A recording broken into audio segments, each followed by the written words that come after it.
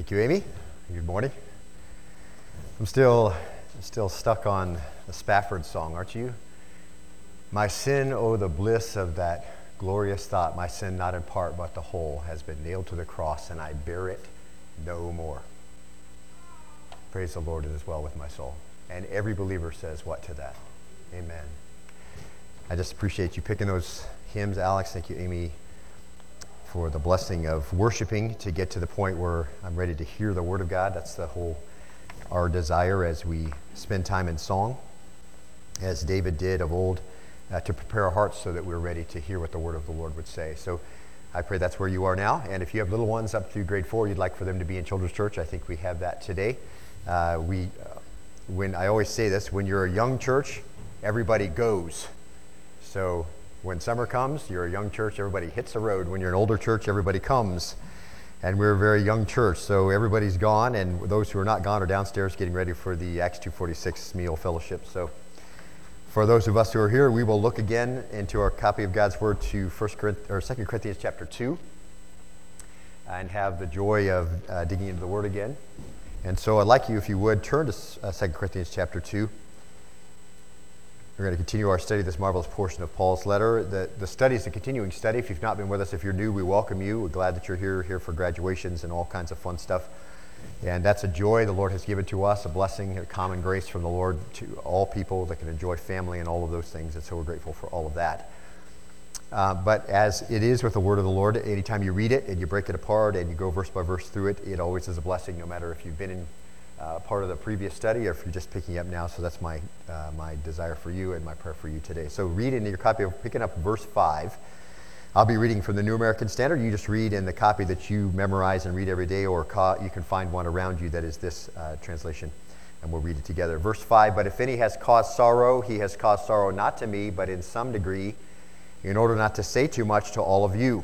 Verse 6, sufficient for such a one is this punishment which was inflicted by the majority. Verse 7, so that on the contrary, you should rather forgive and comfort him, otherwise such a one might be overwhelmed by excessive sorrow.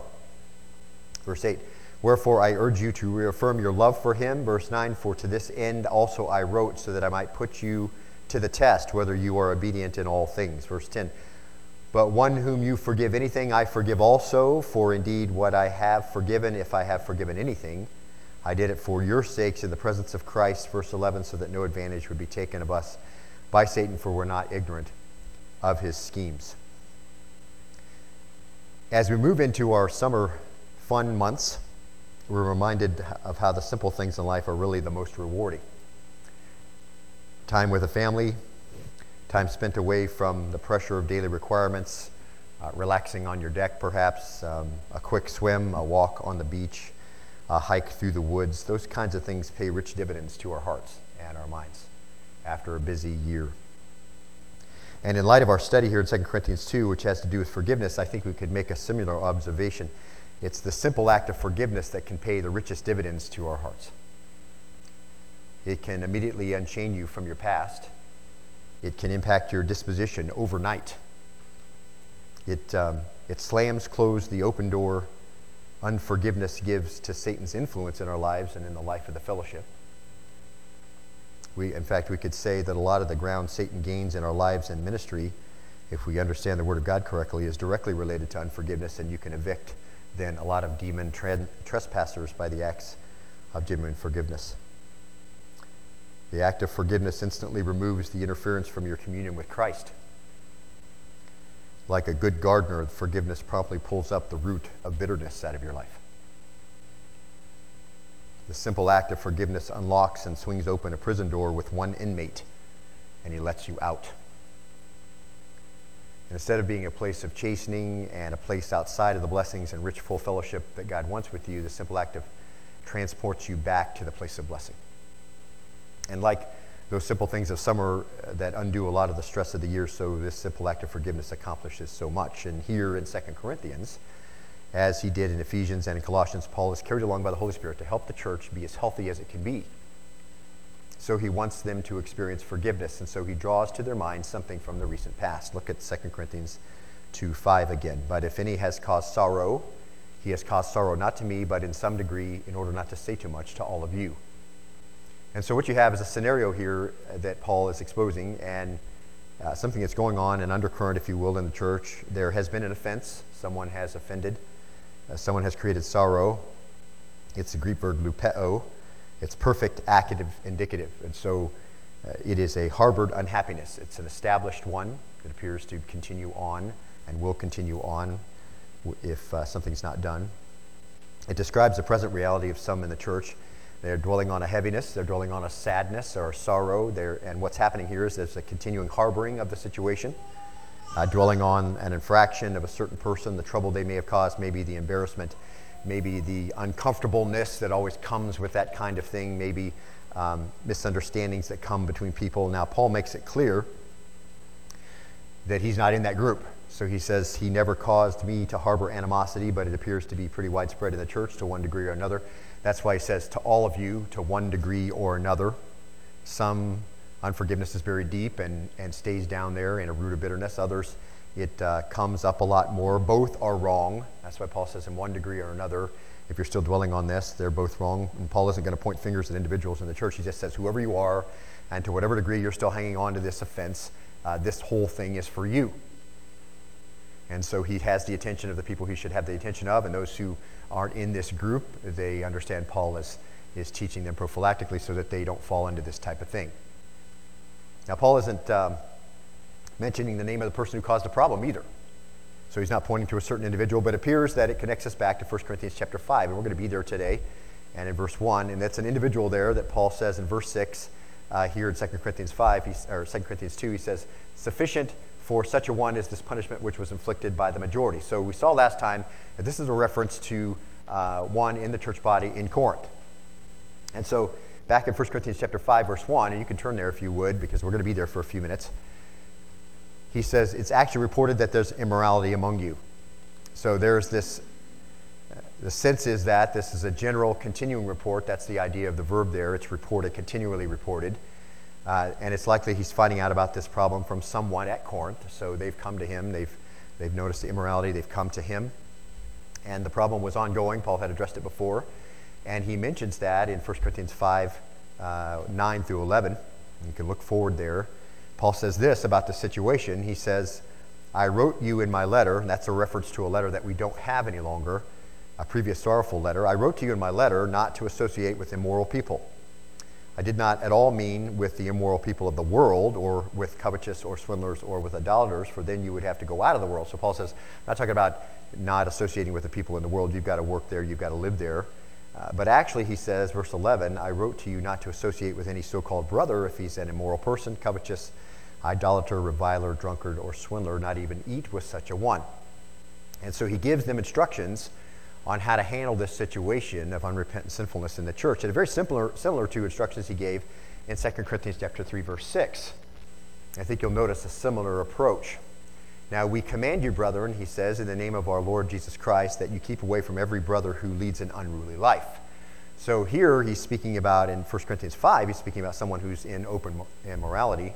Here he says you're leading an unruly life. That's the adverb adactos. That's a deviation from what's prescribed. So the idea is someone who's deviating from what's prescribed, and then he underlines what that is, not according to the tradition. Paradosis, that's the standard by which believers align their lives. That's what we get from the word, the paradosis. That's the standard, God's word, which aligns us with God's will. Paul says, listen, I commanded you already that if somebody leads an unruly life, so they are regularly departing from what would be the understanding of what a prescribed walk with the Lord would look like. That standard you received, he says, from us. So Paul's referring to the apostles' teaching. And then in verses 7 through 13, they're parenthetical. So we didn't live this way. We didn't give you any examples of living this way. We've given you numerous examples of how to live. And then picks up again in verse 14, and he says this, if anyone does not obey our instructions in this letter, take special note of that person and do not associate with him so that he will be put to shame, yet do not regard him as an enemy, but admonish him as a brother. Now, it's interesting that we're going through this passage, and it's a difficult passage to teach. It's one that's hard to hear because we're so used to, in the church, equating tolerance with spirituality. We think that just letting sinfulness go on and on and on inside the church, open rebellion to the standard, being unruly in life, not submitting to the standard which is handed down to us from the Scripture. We think that tolerance of that inside the church, that's equal spirituality. But I think what we'll find over and over in the Scriptures is that does not equal spirituality. Actually, that equals foolishness, pridefulness, and ungodliness. And so we're here, Paul says, listen, somebody has caused an offense, and you guys are still hanging on to it. It caused a lot of trouble in the church, he says, and some of you are still harboring it. Some are deep, it's out in the open, sometimes it comes back. All the embarrassment, all the misunderstanding, all the things that went on because of the offense, it's here. And so Paul says you're going to have to forgive. And so we're at the back end of all of that. So some things have happened, and they've dealt with them correctly, and they're coming in to this area where Paul says now it's time to forgive. But he's drawing to their mind, listen, don't forget, this is the way that we're supposed to deal with these kinds of things. Paul says, I already wrote you a letter before that told you what to do about open immorality in the church, or in 2 Thessalonians, somebody who leads an unruly life and not according to the traditions handed down by the apostles. And he says, listen, this is the way we're supposed to deal with this kind of thing. So this is common instruction. And what we find is that they're not enemies in any fashion because they're believers. They're fellow believers who are actively walking in disobedience, living a life not according to the traditions, living a life in an unruly manner, if you just use the other passages of Scripture to describe it. And so Paul is being carried along by the Holy Spirit to address this issue. And it really is an issue of purity in the church, is what it is. And here, if the church was to be pure, they had to say goodbye to immorality, and that's where our guy from 2 Corinthians 2, 5 and 6 come in. It caused an offense. Something happened in the church. It was a pretty big deal. People still remember it. It caused a lot of trouble, and Paul's dealing with this. And so here he tells the Corinthian church what to do, and again, that becomes a model for what churches are to do. And we looked at this issue in some of the instructions concerning behavior of believers in unrepentant sinfulness a number of times already. But if you look back in your Bibles to 1 Corinthians chapter 5 or 6, I've got 8 up there. I'll read the upper part and then get right into it. Paul says, it's actually reported that there is immorality among you, and immorality such as does not exist even among the Gentiles. So this is the situation here that he's talking about in 2 Corinthians 2. That someone has his father's wife, you've become arrogant, have not mourned instead, so that the one who had done this deed would be removed from your midst. Verse 3, for I, on my part, though absent in body but present in spirit, have already judged him who has committed this as though I were present. Verse 4, he says, in the name of our Lord Jesus Christ, when you are assembled, and I with you in spirit, with the power of our Lord. Verse 5, I've decided to deliver such a one to Satan for the destruction of his flesh, so the spirit may be saved on the day of the Lord Jesus. Your boasting is not good. Do you not know that a little leaven leavens the whole lump of dough? So 1 Corinthians 5, 6 really tells the situation. It shows the uncomfortableness of all of it. Paul says, listen, you haven't dealt with this as you should, and so I'm telling you what to do. And so this dovetails together with our present passage in 2 Corinthians 2. Now, I would say to you, as we look at that whole thing and we think about the church and we think about the modern church, perhaps other denominations which allow a number of things in there that they shouldn't, I think it isn't possible to keep the church pure from this type of behavior if the church doesn't know that it's happening. And so there is an admonition, I think, to the church to understand what's going on in the church and to be watching and be aware of what's going on amongst the brothers and sisters in Christ, because we bear their burdens and we love them and we are one with them in a body. And so there's this idea that it's going on, and someone came to Paul and let him know what was going on because he wasn't there at that time, and says, so the church has to watch for that type of activity and be concerned about preventing it. And later we'll see it has a job to do as well when it sees that kind of thing in love. So the church has to do these things. Now, there is this... Here in the Corinthian assembly, it was this terrible, flagrant rejection of the simple commands of God here with this individual. And he's living an unruly life, a deviation from the traditions of the apostles. See, they understand how he's supposed to live. All in the church should understand that. The individual certainly does. And so sin has taken over this guy's life, and he was now living in an improper relationship with this woman who was not a Christian, who was his father's former wife. And this is exactly the thing Peter warned the church in general about in 1 Peter chapter 5, verse 8. He says, be sober of spirit, be on the alert. Your adversary, the devil, prowls around like a roaring lion seeking someone to devour. And that's a general admonition to the church and to people who know Christ to be on the alert and watch out, because the adversary, the devil, is continually looking for someone. In the context here, as we've seen before, This is devouring in sin. So the context is your adversary is looking for someone to devour. He certainly can't dislodge your soul from eternity. He can't cause you to be unsaved, but he can cause you to be devoured in your sin if you allow those types of things to encroach. Thought life is where it begins. Certain habits that you're involving yourself in, which will put you in a position where you'll continually be tempted by the evil one to disrupt your whole life and certainly your testimony. So you're devoured in your sin. And so this is exactly what's happened to this guy in 1 Corinthians chapter 5. And the context here is that the adversary of every Christian, the devil, hunts for those who he can consume in their sin. So they're already participating in sin, and sin will keep you longer than you want to stay and take you farther than you want to go. And it always works that way. It always subtracts from your life. And so allowing these things, allowing footholds, allowing bench holds there in your life, allow you to be in a position where this can happen. So, and grievously, this guy at Corinth was an illustration of that very thing, and the church was tolerating it, so the church was allowing it to continue to go on, was not doing anything about it. That's the thing that Paul's having the most trouble with. So the sin is certainly troubling to Paul and grievous to him, but the thing that was most grievous, I think, to him was that the church was, when the church is interacting with a willingly rebellious believer and not confronting the sin. And this is still very common in the modern church. But Paul says, but instead of handling it like you have been handling it, you should have, verse 2, he says, mourned. Look at 1 Corinthians 5:2. He said you should have mourned. Pentheo, that's the proper attitude, would lead to the proper action. When we see it, it's associated with what happens at a funeral, the mourning that goes on when you lose someone close in your family. The grieving and the heartache is the proper reaction to open sin inside the church.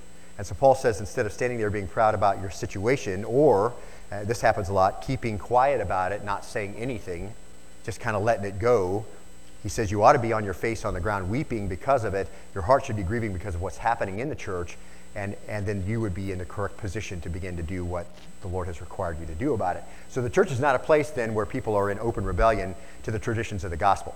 And again, I say this is a good word to many of the denominations that ordain people who shouldn't be ordained and allow people to continue to come who are living in open sin. So I think you can't come away from Paul's instructions and understand that this not be the case. The church is not to be a place where people are in open rebellion to the traditions of the gospel. And the job and the responsibility of the church then is not just to go and attend and sit there and watch what happens, but to seek out the purity of the church. It's everybody's job to do that. And this is hard stuff. And it's perhaps the hardest stuff you'll ever have to do. But this is serious business with Paul. Later, Paul will speak of himself in 2 Corinthians 11:29, and he'll say this, who is weak without my being weak? See, that's the exact attitude that has to come with being part of the body of Christ. Who's weak without my being weak? Who's led into sin without my intense concern and with my intense sorrow, see? And that's a sorrow that mature believers have over sin. That's the kind of sorrow that maturity brings when we see it openly inside the church. So in verse 2, he gives them the proper attitude about the unrepentant sin inside the church, which is sorrow. And then he gives the appropriate action for the unrepentant sin in the church. In verse 2, he says, you've become arrogant. You can look in your copy of God's Word, 1 Corinthians 5:2. You've become arrogant and have not mourned instead, so that the one who has done this deed would be removed from your midst. So this is Paul just summarizing church discipline, see? And I want you, as we go back to these passages, I'd like you to read them. It's important that when I finish this section, this time of teaching the Word, that you don't walk away saying, well, Pastor had a pretty strong opinion about that.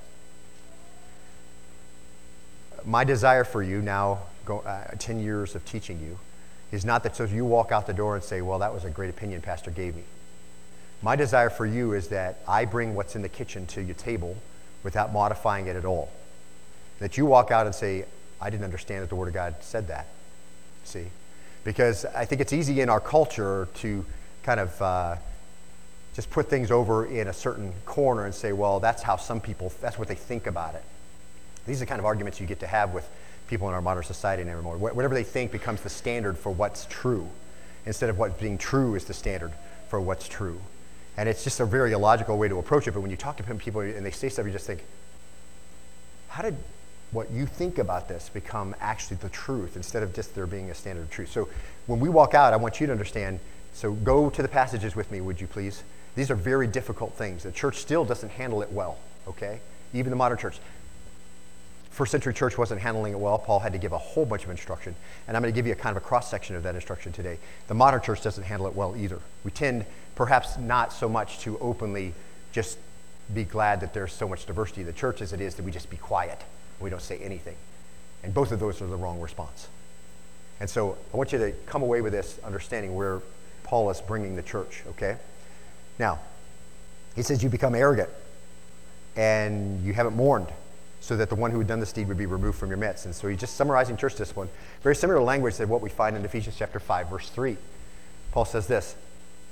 And again, as he addresses the individual New Testament churches, he's saying the same thing to all of them. Why? Because they all have the same struggles. Everybody who's a believer has the same issues they have to deal with, see? There's no temptation taking you, but such is what? Common to man. What's that mean, beloved? That the difficulties that you're facing are common throughout Christendom, okay? So it's important to realize that every church is going to face it. Every individual, depending on what they're allowing in their life and perhaps what they're excluding from their life, will find themselves in a position where they can be consumed in their own sin. And Satan tries to make sure that he ruins your testimony and takes you a lot further than you want to go. And so Paul has to deal with all of it. So in Ephesians he says this, but immorality or any impurity or greed. So again, none of these lists are exhaustive, but all of them together give us a pretty comprehensive idea. And I think as we looked at the previous passage where it just leads an unruly life, where whatever it is, it's just openly unruly, rebellious against the traditions that we understand from the Word of God. So that's the most general, but here he gets more specific. Immorality, any kind of impurity or greed must not even be named among you. It shouldn't be there. It shouldn't be named above you. It shouldn't be part of someone who knows you. They shouldn't be thinking this is perhaps how you are. As is proper, he says, among saints. So just like it is with every church, this shouldn't be part of your life, see? And there must be no filthiness and silly talk or coarse jesting, which are not fitting, but rather giving of thanks. And so this has to do with all your thought life. It has to do with the way you talk, the way you respond, the kind of jokes that you make, the things that you laugh at, all those kinds of things. They're not fitting, but rather giving of thanks. For this you know with certainty that no immoral or impure person or covetous man who is an idolater has an inheritance in the kingdom of Christ and God. So you know this. The unredeemed who do these kinds of things, they have no inheritance, and that marks the fact that they have no inheritance. Their deeds expose that, so it shouldn't be part of your life, he says. Let no one deceive you with empty words. So don't let anybody tell you, well, this is not a big deal. Because of these things, the wrath of God comes upon the sons of disobedience. These are the exact words that bring about God's, exact types of behavior and words that bring about judgment from the Lord. Therefore, do not be partakers with them. Why, Paul? Verse 8, for you were formerly darkness, but now you are light in the Lord. Walk as children of light, for the fruit of the light consists in all goodness and righteousness and truth, trying to learn what is pleasing to the Lord. Do not participate in the unfruitful deeds of darkness, but instead even expose them. Now, I like verse 10 because this is really where all of us are. None of us are in a place of perfection. None of us have got to the point where we don't sin anymore, but we desire what? To learn what is pleasing to the Lord. And each of us should be in our walk with the Lord along that road somewhere, learning what's pleasing to the Lord. How do you do that? Well, let the word of Christ dwell in you in all wisdom. You're going to know what's pleasing to the Lord when you understand what his word says, what it means by what it says, and how does that apply to me, and you begin to put those things in application in your life, see? So we're not saying that the church somehow is this pure, completely without sin, every single person. That's not how it is. We're learning how to be pleasing to the Lord. That is the overarching desire of everybody. And we fail and we come back and we do, but the direction of our life is learning what's pleasing to the Lord. Where Paul is dealing with is someone who the direction of their life is not learning what's pleasing to the Lord, but doing what is unruly and not consistent with what we see in the Word of God. Those are the folks that he says the church has to deal with. Now, sometimes when this is talked about, do not participate in the unfruitful deeds of darkness, but instead even expose them. Do not, no immorality, no impurity, no greed, not even named among you, no silly talk, no filthiness, no coarse jesting, not fitting. Sometimes when we say that and we say, expose the unfruitful deeds of darkness, people will say incorrectly, well, that doesn't sound too loving. As if somehow our response trumps the Lord's. Somehow we have a higher sense of tolerance and acceptance than the Lord himself does in the church and say, that doesn't sound too loving. So I would draw your attention then, this very same passage, verses 1 and 2 of Ephesians 5, where Paul says, therefore be imitators of God as beloved children. So again, a great overarching emphasis, imitators of God. We've looked at that numerous times, right? When you forgive, when you bless, when somebody is not nice to you, when you're long-suffering, right? All those kinds of things are a way you imitate the Lord. Be imitators of God as beloved children and walk in love, just as Christ also loved you and gave himself up for us, an offering and a sacrifice to God as a fragrant aroma. So he says that, and then immediately says, but immorality or impurity or greed must not even be named among you as is proper among the saints. So obviously, reacting in love doesn't mean that we react and somehow just ignore what's going on around us in the lives of the believers who are walking in open rebellion, okay? But being imitators of the Lord, we respond as he asks us to respond. So Paul says, you need to get all that stuff out of the church. That's the loving response. The church does its part, and the Lord does his part. And so Paul tells them what to do. So look back in 1 Corinthians 5:3. Would you look there in your copy of God's Word? 1 Corinthians 5:3. He says this, he says, for I on my part, though being absent in body, but present in spirit, have already judged him who has so committed this as though I were present. And then in verse 4 on the screen, in the name of our Lord Jesus, when you were assembled, and I with you in spirit, with the power of our Lord Jesus, I have decided to deliver such a one to Satan for the destruction of his flesh, so that his spirit may be saved in the day of the Lord Jesus. Now the idea there is, and this is who he's talking about now in 2 Corinthians chapter 2 and verses 5 and following. This is what's happened. So we're going through this process.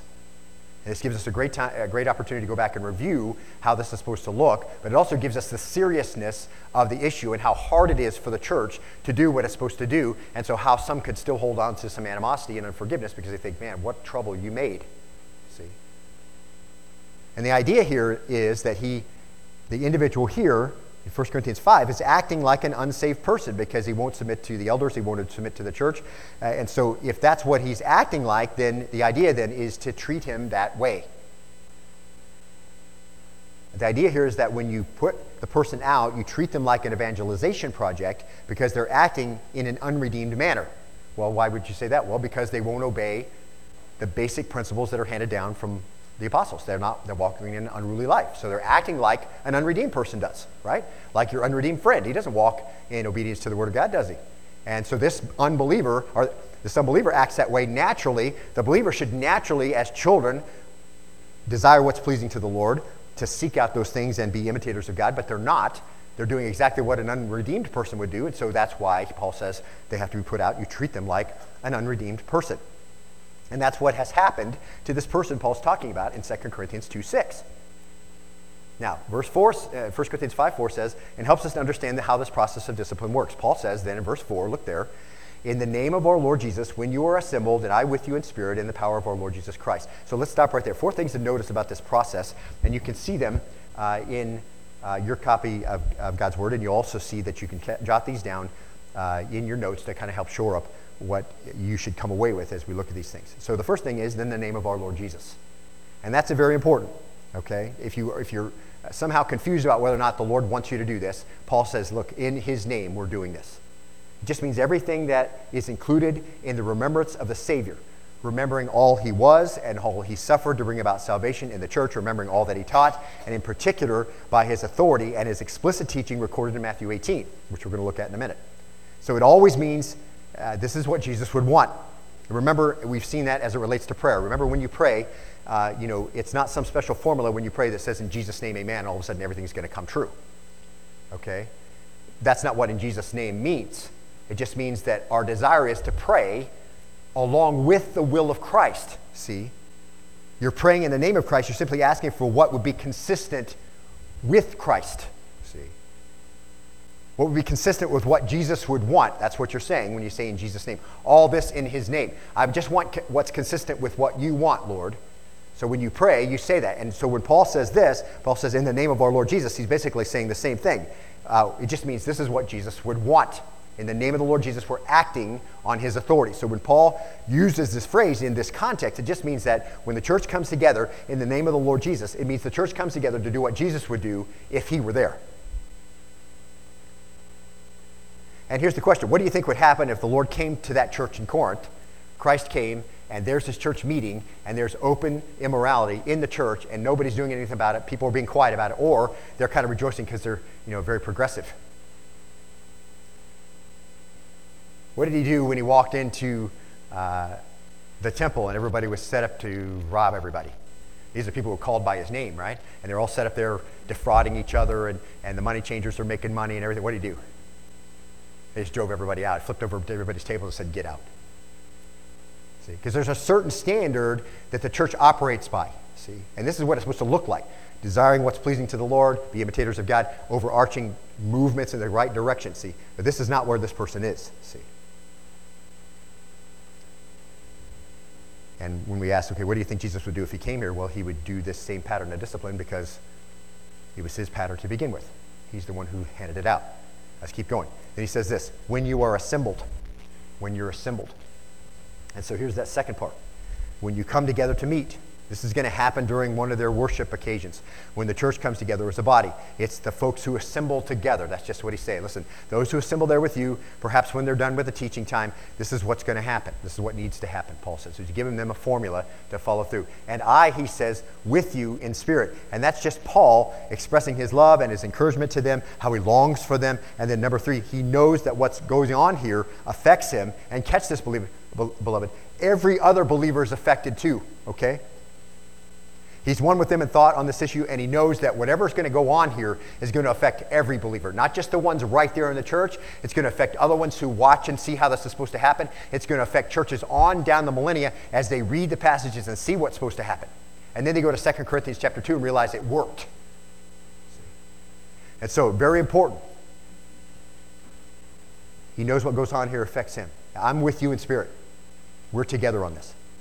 And then he says, with the power of our Lord Jesus. With the power of our Lord Jesus. And here's the thing. Under the dominion or under the authority, this process is empowered by the authority of Christ. His power to carry it out. Sometimes discipline is very hard. You have to confront someone and you're unsure of yourself and you're nervous. And you just have to say, Lord, I need your power to be bold, to do what I'm supposed to do. And his power becomes the support, see, with the power of our Lord Jesus. And just to confirm that in your mind, Paul appears to be referring to the end of Matthew 18, where Jesus is giving authority to his disciples and encouragement and power. In Matthew 18:18, he says this, truly I say to you, Jesus speaking to his disciples, and on down to every other disciple, I say to you, whatever you bind on earth shall be bound in heaven, and whatever you loose on earth shall be loosed in heaven. Now, just as a footnote, you've probably heard people use that verse for every conceivable thing. Some people will say, we bind Satan, and we loose the Holy Spirit. Do you see Satan anywhere in the context of this passage? No. What does that even mean, to say we bind Satan? You know, if it takes an angel from heaven, perhaps Michael himself, to come and bind Satan before the millennial reign of Christ in Revelation chapter 20, it doesn't seem consistent then with what we know about the realm of Satan's influence to say that the average believer could just bind Satan just all by himself. Okay? So we're not talking about Satan. Okay? And we're loosing the Holy Spirit. Is the Holy Spirit here anywhere in this passage? No. Here's the thing. Do we need to loose the Holy Spirit? Is he waiting for us and say, well, if they just loose me, I'd get going and work in the life of the believer? No. That's not consistent, is it? First, it doesn't have anything to do with Satan. It doesn't have anything to do with the Holy Spirit. Okay? The binding and loosing have to do with two kinds of justice. You bind anybody, they're guilty. You loose them, they're innocent. It has to do with the church as it evaluates sinfulness, because this is the context of this entire passage in Matthew 18. Jesus' emphasis is simply this, as it relates to discipline. Whatever your decision of justice is in the church, it will be agreed upon where? In heaven. The Lord is strengthening their resolve, and he's saying, don't be afraid to act in discipline. Heaven has already acted. Whatever you bind on earth shall already have been bound where? In heaven. When the church acts in discipline, heaven acts in support of the church. He knows there's going to be a lot of worry. He knows there's going to be a lot of lost sleep and anxiety, and I can certainly attest to that myself. But he says, act, and heaven acts with you. And then in verse 19 he says, and again I say to you, that if two of you agree on earth about anything that they may ask, it shall be done for them by my Father who's in heaven. For verse 20, where 2 or 3 have gathered together in my name, I'm there in the midst. And again, these verses are dealing with the passages above, okay? They're not two or three coming together and agreeing to, do some certain project. It has to do, in the context, has to do with discipline, has to do with forgiveness, has to do with confronting sin, all those kinds of things, and the authority Christ gives to the church to do those things, and for them to feel comfortable that as they act in a spirit-controlled manner, consistent with what they understand about the Word of God, then they're doing that with the full force of Christ's support and the full agreement of heaven.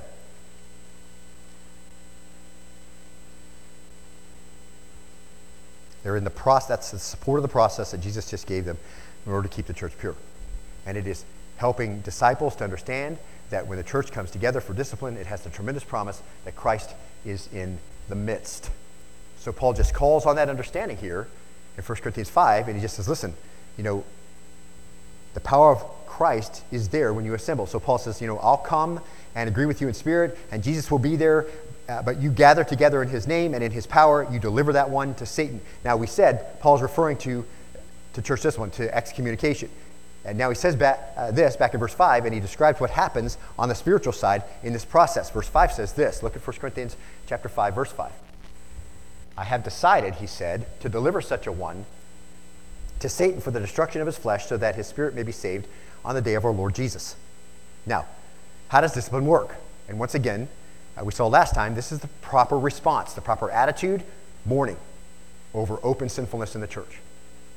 The proper response, removal. And this is what the rest of that process looks like. So he says to deliver such a one to Satan. That just means, and this is this fifth important observation, put someone into the realm of Satan. And the realm of Satan is the world. And if you remember 1 John chapter 5, verse 19, John says this, we know that we are of God, that's believers, and that the whole world, that's those who are not believers, lies in the power of the evil one. So the cosmos, the world and its system that are under the power of Satan. So you're delivering somebody from this protection that is found inside the assembly into the world. That's the spiritual realm. That's what's going on. Paul describes it this way in Ephesians chapter 2 and verse 1. He says, you were dead in your trespasses and sins, in which you formerly walked according to the course of this world, according to the prince of the power of the air, of the spirit that's now working in the sons of disobedience. So that really gives a great snapshot of what the world looks like and where we used to be. See? The one with temporary dominion over this world is the one who's currently in charge of all the unredeemed. We used to walk in that world, in that cosmos, but we don't walk there anymore because now we're under a new master. So this wording gives some wonderful insight to the importance of the church in the life of the believer. And I want to point this out because we've probably forgotten how special that is.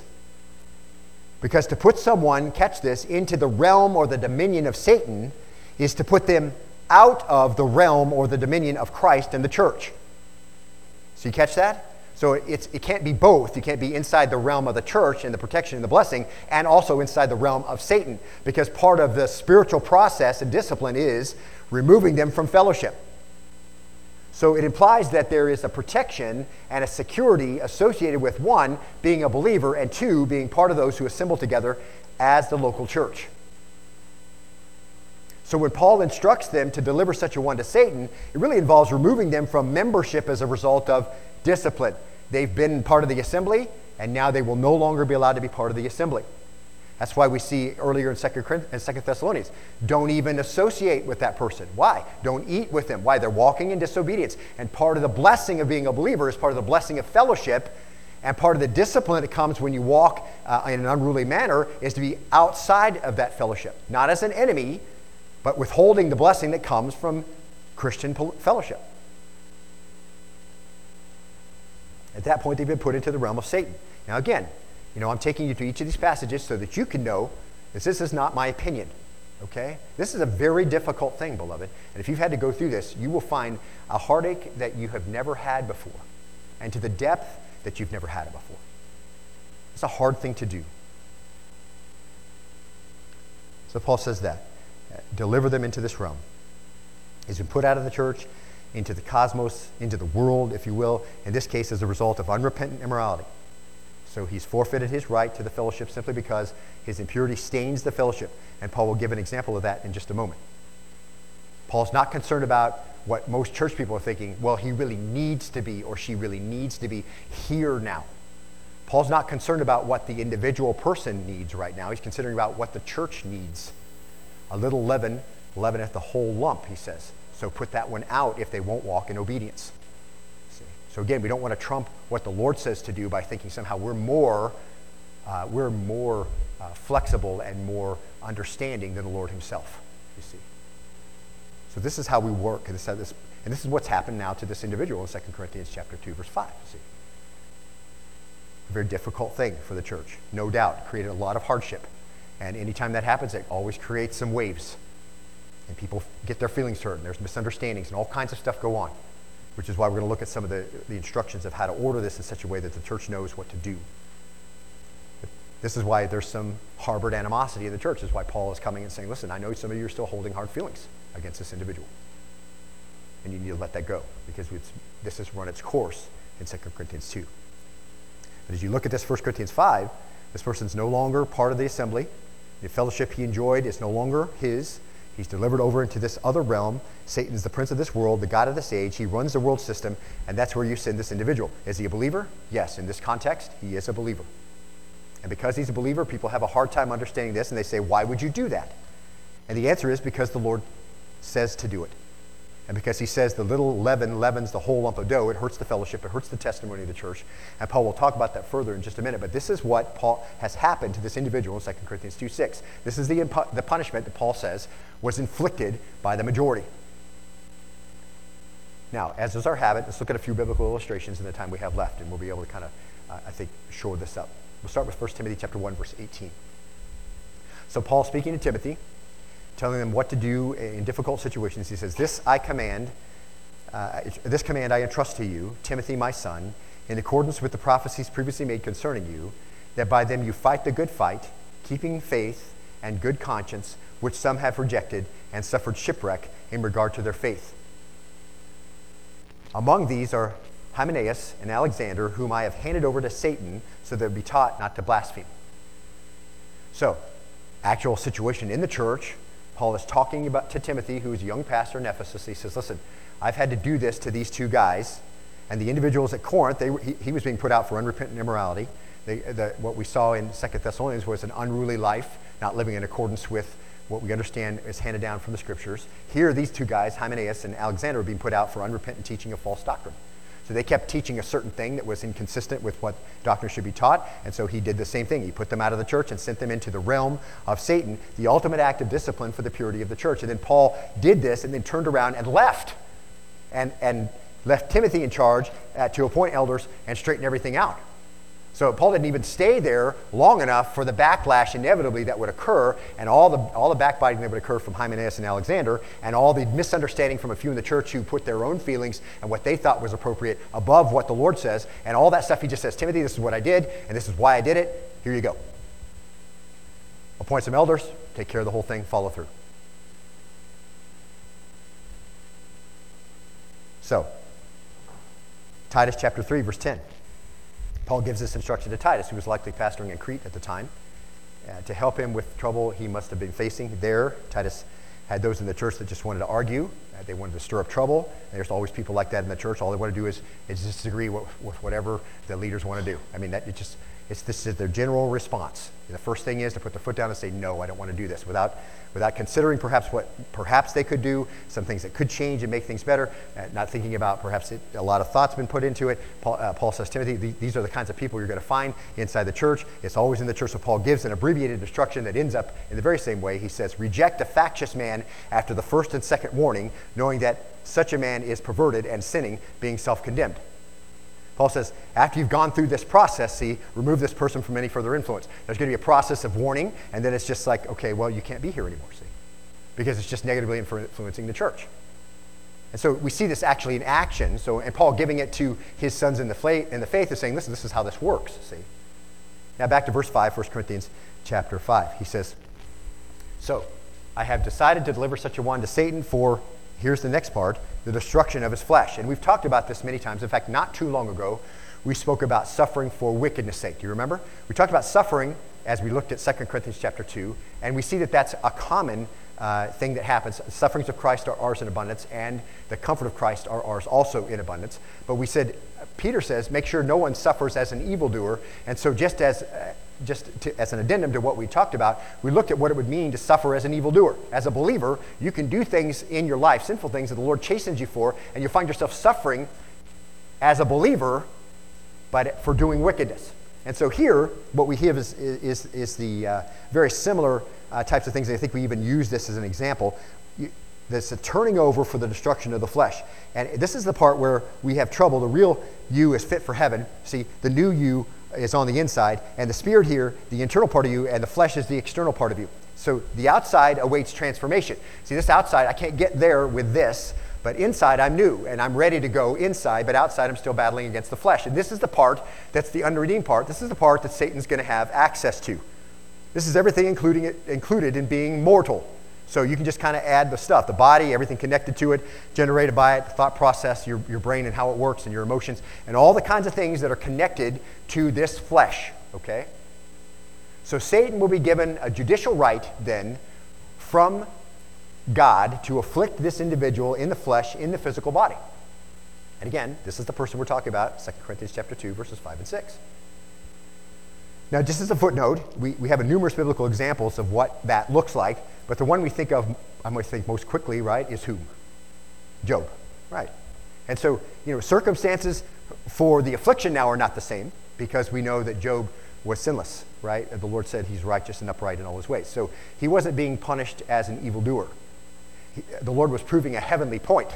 He's like, have you looked at earth and seen my men? And Satan's like, yeah, I see them. They're all a bunch of wicked people. And the Lord says, well, Job isn't. I mean, look at Job.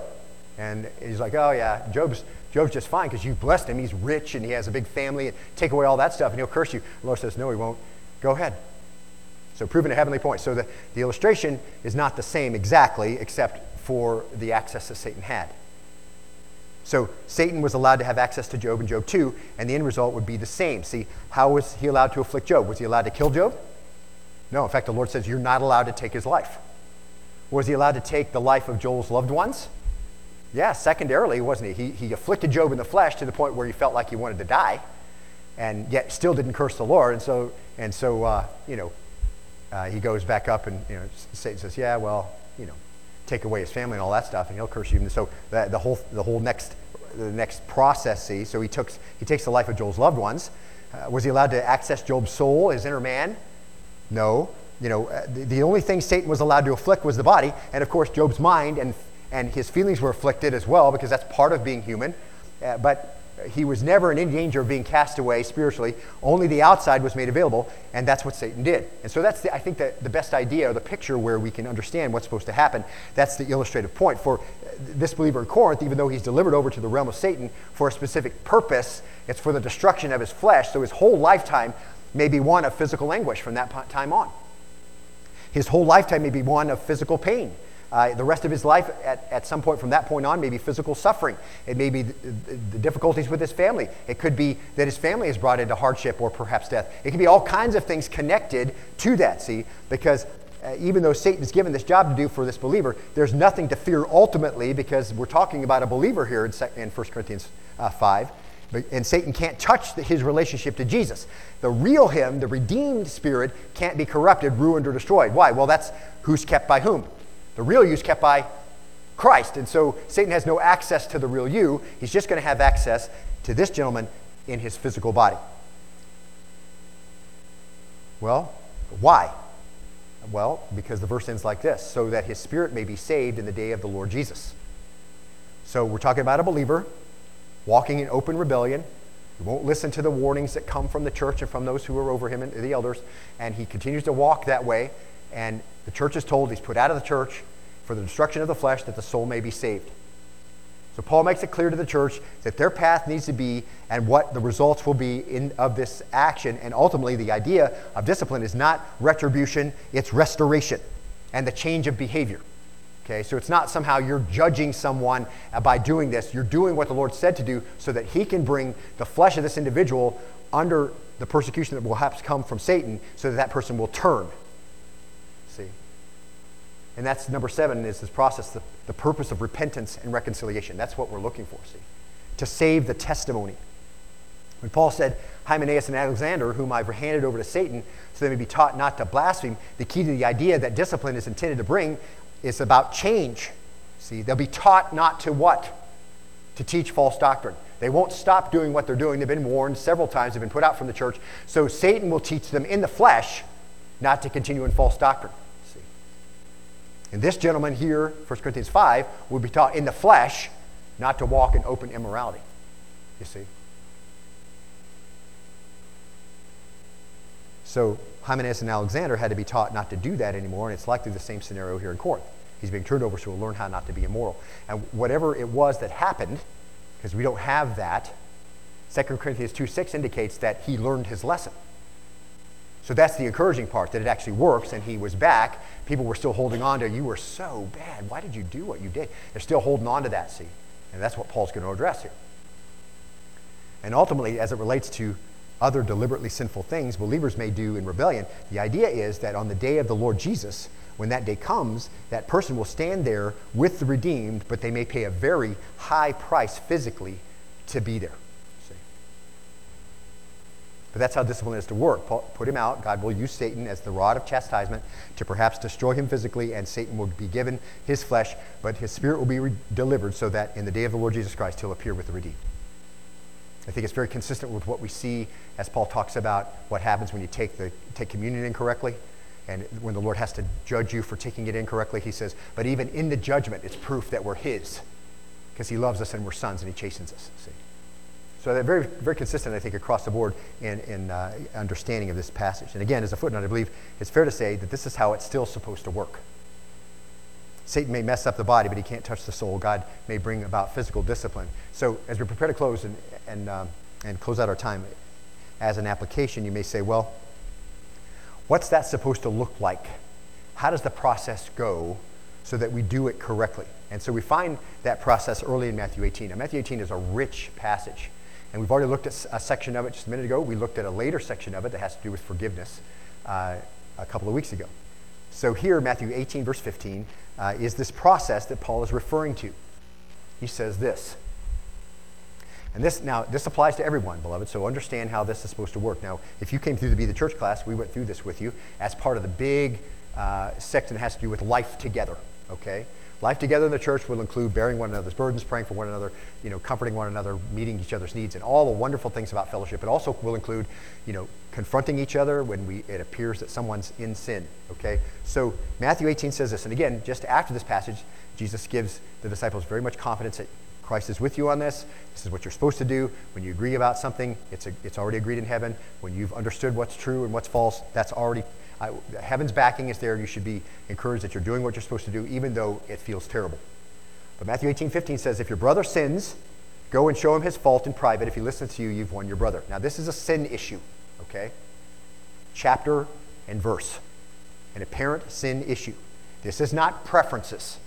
This is not what you'd like to have happen in their life and what they want to have happen in their life, or not what you want to have happen in the church and what the leadership wants to go on in the church. This has nothing to do with preferences. This is if your brother sins, okay? Preferences are the types of things that come into play with a discipleship relationship. This is not a discipleship relationship. This is a brother or sister in Christ. This is an apparent sin issue, and there's a chapter and verse that correspond with it. Now, in the course of pastoring, sadly, I've had to proceed through all these steps listed here, and this is a grievous thing. But I've also had many opportunities where this first step was sufficient, particularly if it's an individual church member who sees another church member, and they just go right there and just say, hey, this is what I saw, and this appears to be a apparent sin issue, and I love you, and this is the wrong way to go. Don't go this way. That's the kind of heartbroken, as if you've lost somebody who's close to you, mourning that goes on when you see stuff like that, okay? You go to them and you talk to them privately. That's the second part, okay? So chapter and verse, sin issue, you go to them and you talk to them privately. That doesn't mean you go to somebody else first and say, hey, I think I saw this person do X. What should I do? Okay, when people come to me and say, I have a problem with something somebody's doing, I'm like, whoa. Okay, if it's not me, then you need to go to that person first. I don't want to hear that. Okay, because it's not as big as me yet, okay? It's only as big as you and that person. So, sin issue, you go to them, talk to them privately. It's only as big as you and that individual. You're making sure it's a sin issue, and you're making sure it's not a misunderstanding, and you haven't misunderstood what was happening there, or it hasn't been misrepresented somehow to you, okay?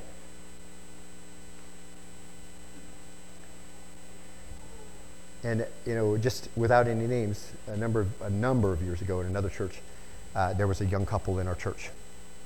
And the individual, the guy, was womanizing, and it was apparent. And I got a call from his wife and said that this person was in a bar hanging out with some ladies who were not his wife. And I stopped there, and I went in. And I'm sure the last thing he thought he was going to see in that place when I tapped him on the shoulder was my face. And that's the last thing I wanted to do and the last place I wanted to be. And I asked him to step over with me privately, and I poured my heart out to him and said, I am so grieved that I have to be here, and you know what you're doing, and I know what you're doing. Please stop doing this. You're married, and you have children. And this is your wife you're betraying, and you're betraying your testimony, and the whole thing's going to blow up, and it's not going to be like you think it's going to be. Please stop. And I left. Did you know, like a week later, he came to my office repenting in tears and asked for forgiveness from his wife? First step. That's all it took, beloved. It's so powerful for you to not be quiet and to not just sit and not worry about it. So important. And these are the ways the church stays pure. We're seeing this action actually in the church now. See, Jesus gives this information, and then Paul puts it to work in the church and shows those who are his spiritual sons, this is what you have to do, see. So, chapter and verse sin issue, go to talk to him privately. Verse 16, if he does not listen to you, take one or two more with you, so that by the mouth of 2 or 3 witnesses every fact may be confirmed. So, again, just to make sure all the points are clear, these are people who have witnessed the sin issue. This isn't an opportunity to gossip. These are others who've witnessed the sin issue and are grieving about it, mourning the loss of a loved one, like we're supposed to be grieving when we know sin has happened. And they go, and perhaps they'll go separately at first. So one will go, they don't know the other person's going, and another person sees it, they'll go, and they don't know the other person is gone. But that process is working its way out because everybody's doing what they're supposed to do, see? And they don't know the others are going first, but eventually they'll go together and confirm everything. The Lord kind of puts that together. He does that every time, see? He reveals it in ways we didn't know it would be revealed. Again, another illustration, I was telling somebody about this a couple weeks ago. In the church where I was pastoring, I had another pastor on staff whose wife was being unfaithful to him. We didn't know. So I'm living in a very large city with 8 million people in that county. This young woman went to a place far from our church, 30-some miles, to go out to lunch with this individual. And the Lord had another church member in the business across the street that saw them get out of the car, join hands, and walk into the restaurant. See, the Lord's concerned about the purity of his people. See, and he wants the church to be pure. And you can't think if you're a believer, somehow you're going to be able to do whatever you want to do and nobody's going to find out. Somebody's going to find out, because the Lord wants a pure church, and he wants you to walk circumspectly to him. He wants you to search out what's pleasing to him. He wants you to be seeking to do what and mimic him and be like him. See. So again, I could give you illustration after illustration how this works out correctly, how the Lord uses individual spiritual people to go and do what they're supposed to do. But anyway, so he won't listen to you. Take 2 more, everything firmly established, they confirm everything. Paul talked about the hard approach that this requires in Galatians chapter 6, verse 1. He says this, he says, brethren, even if anyone is caught in any trespass, you who are spiritual, restore such a one in a spirit of gentleness, each one looking to yourself, so that you too will not be tempted. The entire effort, all of it, is one of restoration. Every attempt, every contact with gentleness, with firmness, with humility, with grief, see.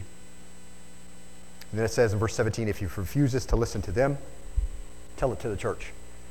And so the idea, where that process goes, is it's brought to the elders tell the church, and the idea here is that the combined, catch this, beloved, it's not to embarrass the person, okay? It's the combined witness of a grieving church, all desiring the individual to return to godly living, that may make the difference, see. And it also kind of solves all the backbiting and all the undercurrent and all the gossip that goes on. Well, how come they're not here? And you see the person at the store, you haven't seen them at church for 6 weeks. Oh, what happened? How come you're not here with us? And nobody knows the story. They don't know what's going on there. Oh, you should come back. Did somebody offend you? Are you feeling bad? Come back. They don't know anything about it. So the church is clear, see? This person's not just, they didn't get offended, now they're out there, they don't want to come back, whatever. This is what's going on. They're in open sin, see? So the church knows, everything's firmly established. It's exactly what's going on, see? Again, why? For restoration, for repentance, all of those kinds of things, see? An entire effort is one of restoration. Every contact, every attempt with gentleness, firmness, humility, grief, truth.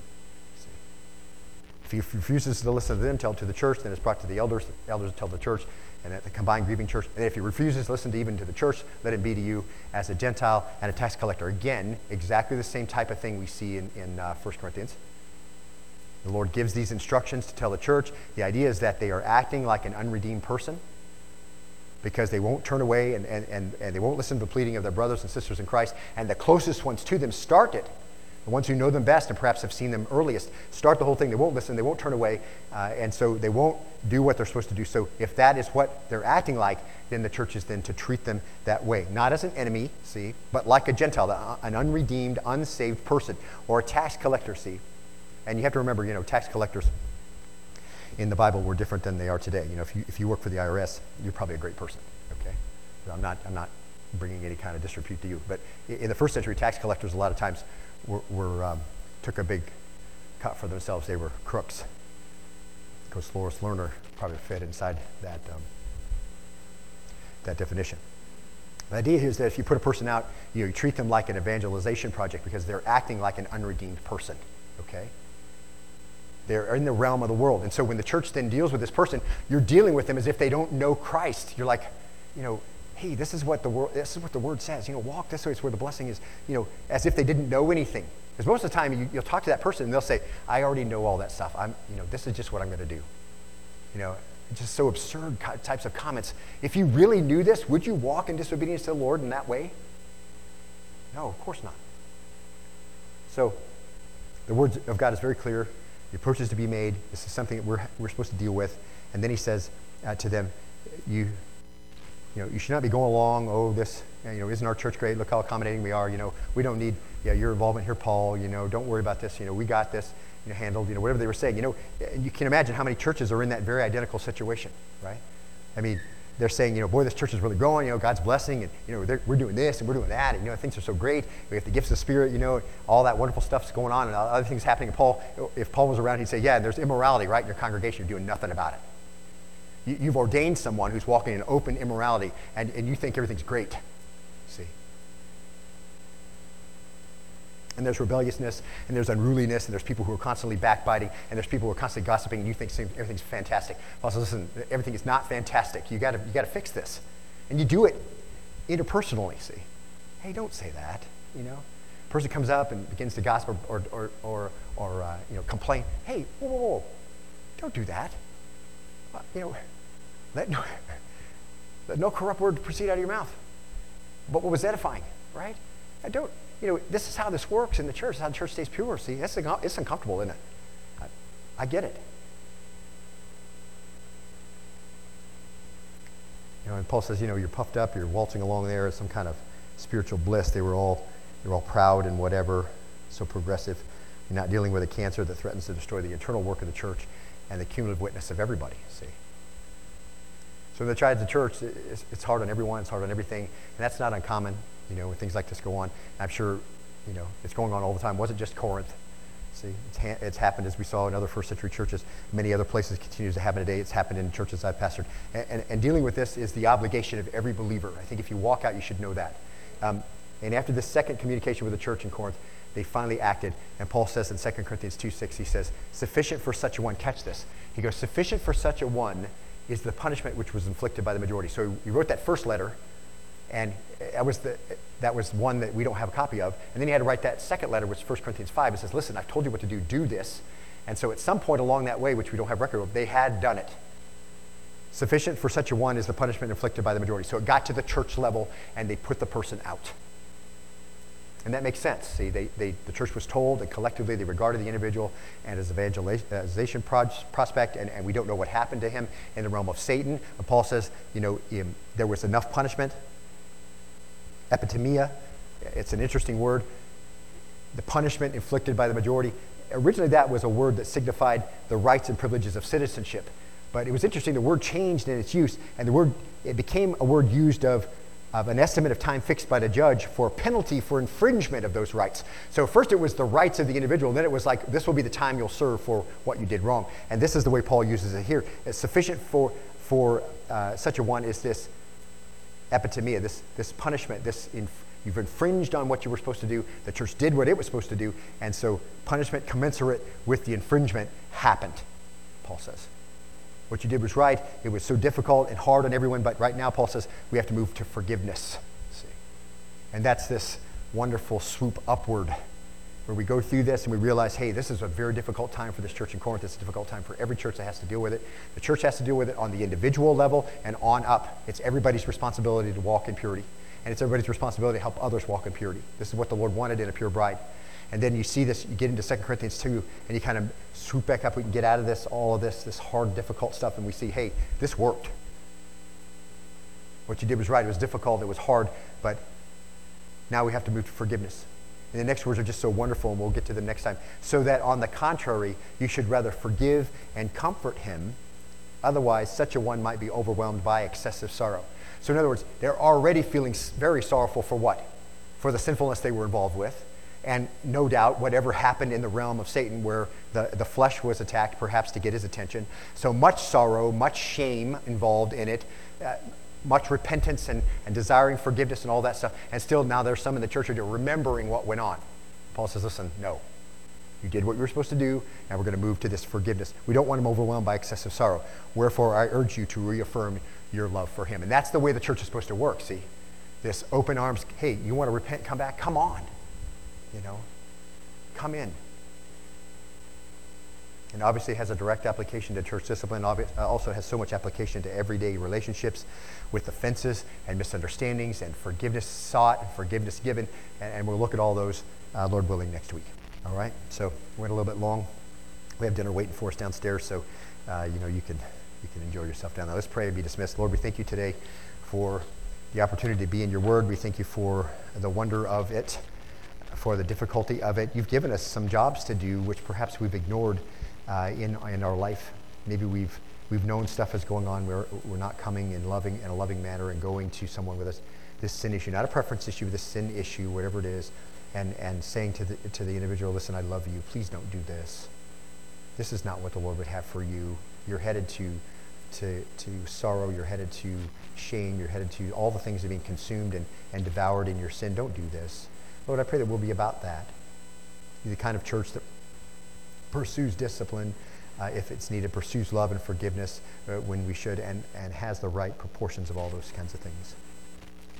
Lord, establish us, I pray, firm us up in your word each day that we might be able to root out those things that are camouflaged in our lives that are displeasing to you. See if there be any wicked way, David said, in me, and lead me on the way everlasting.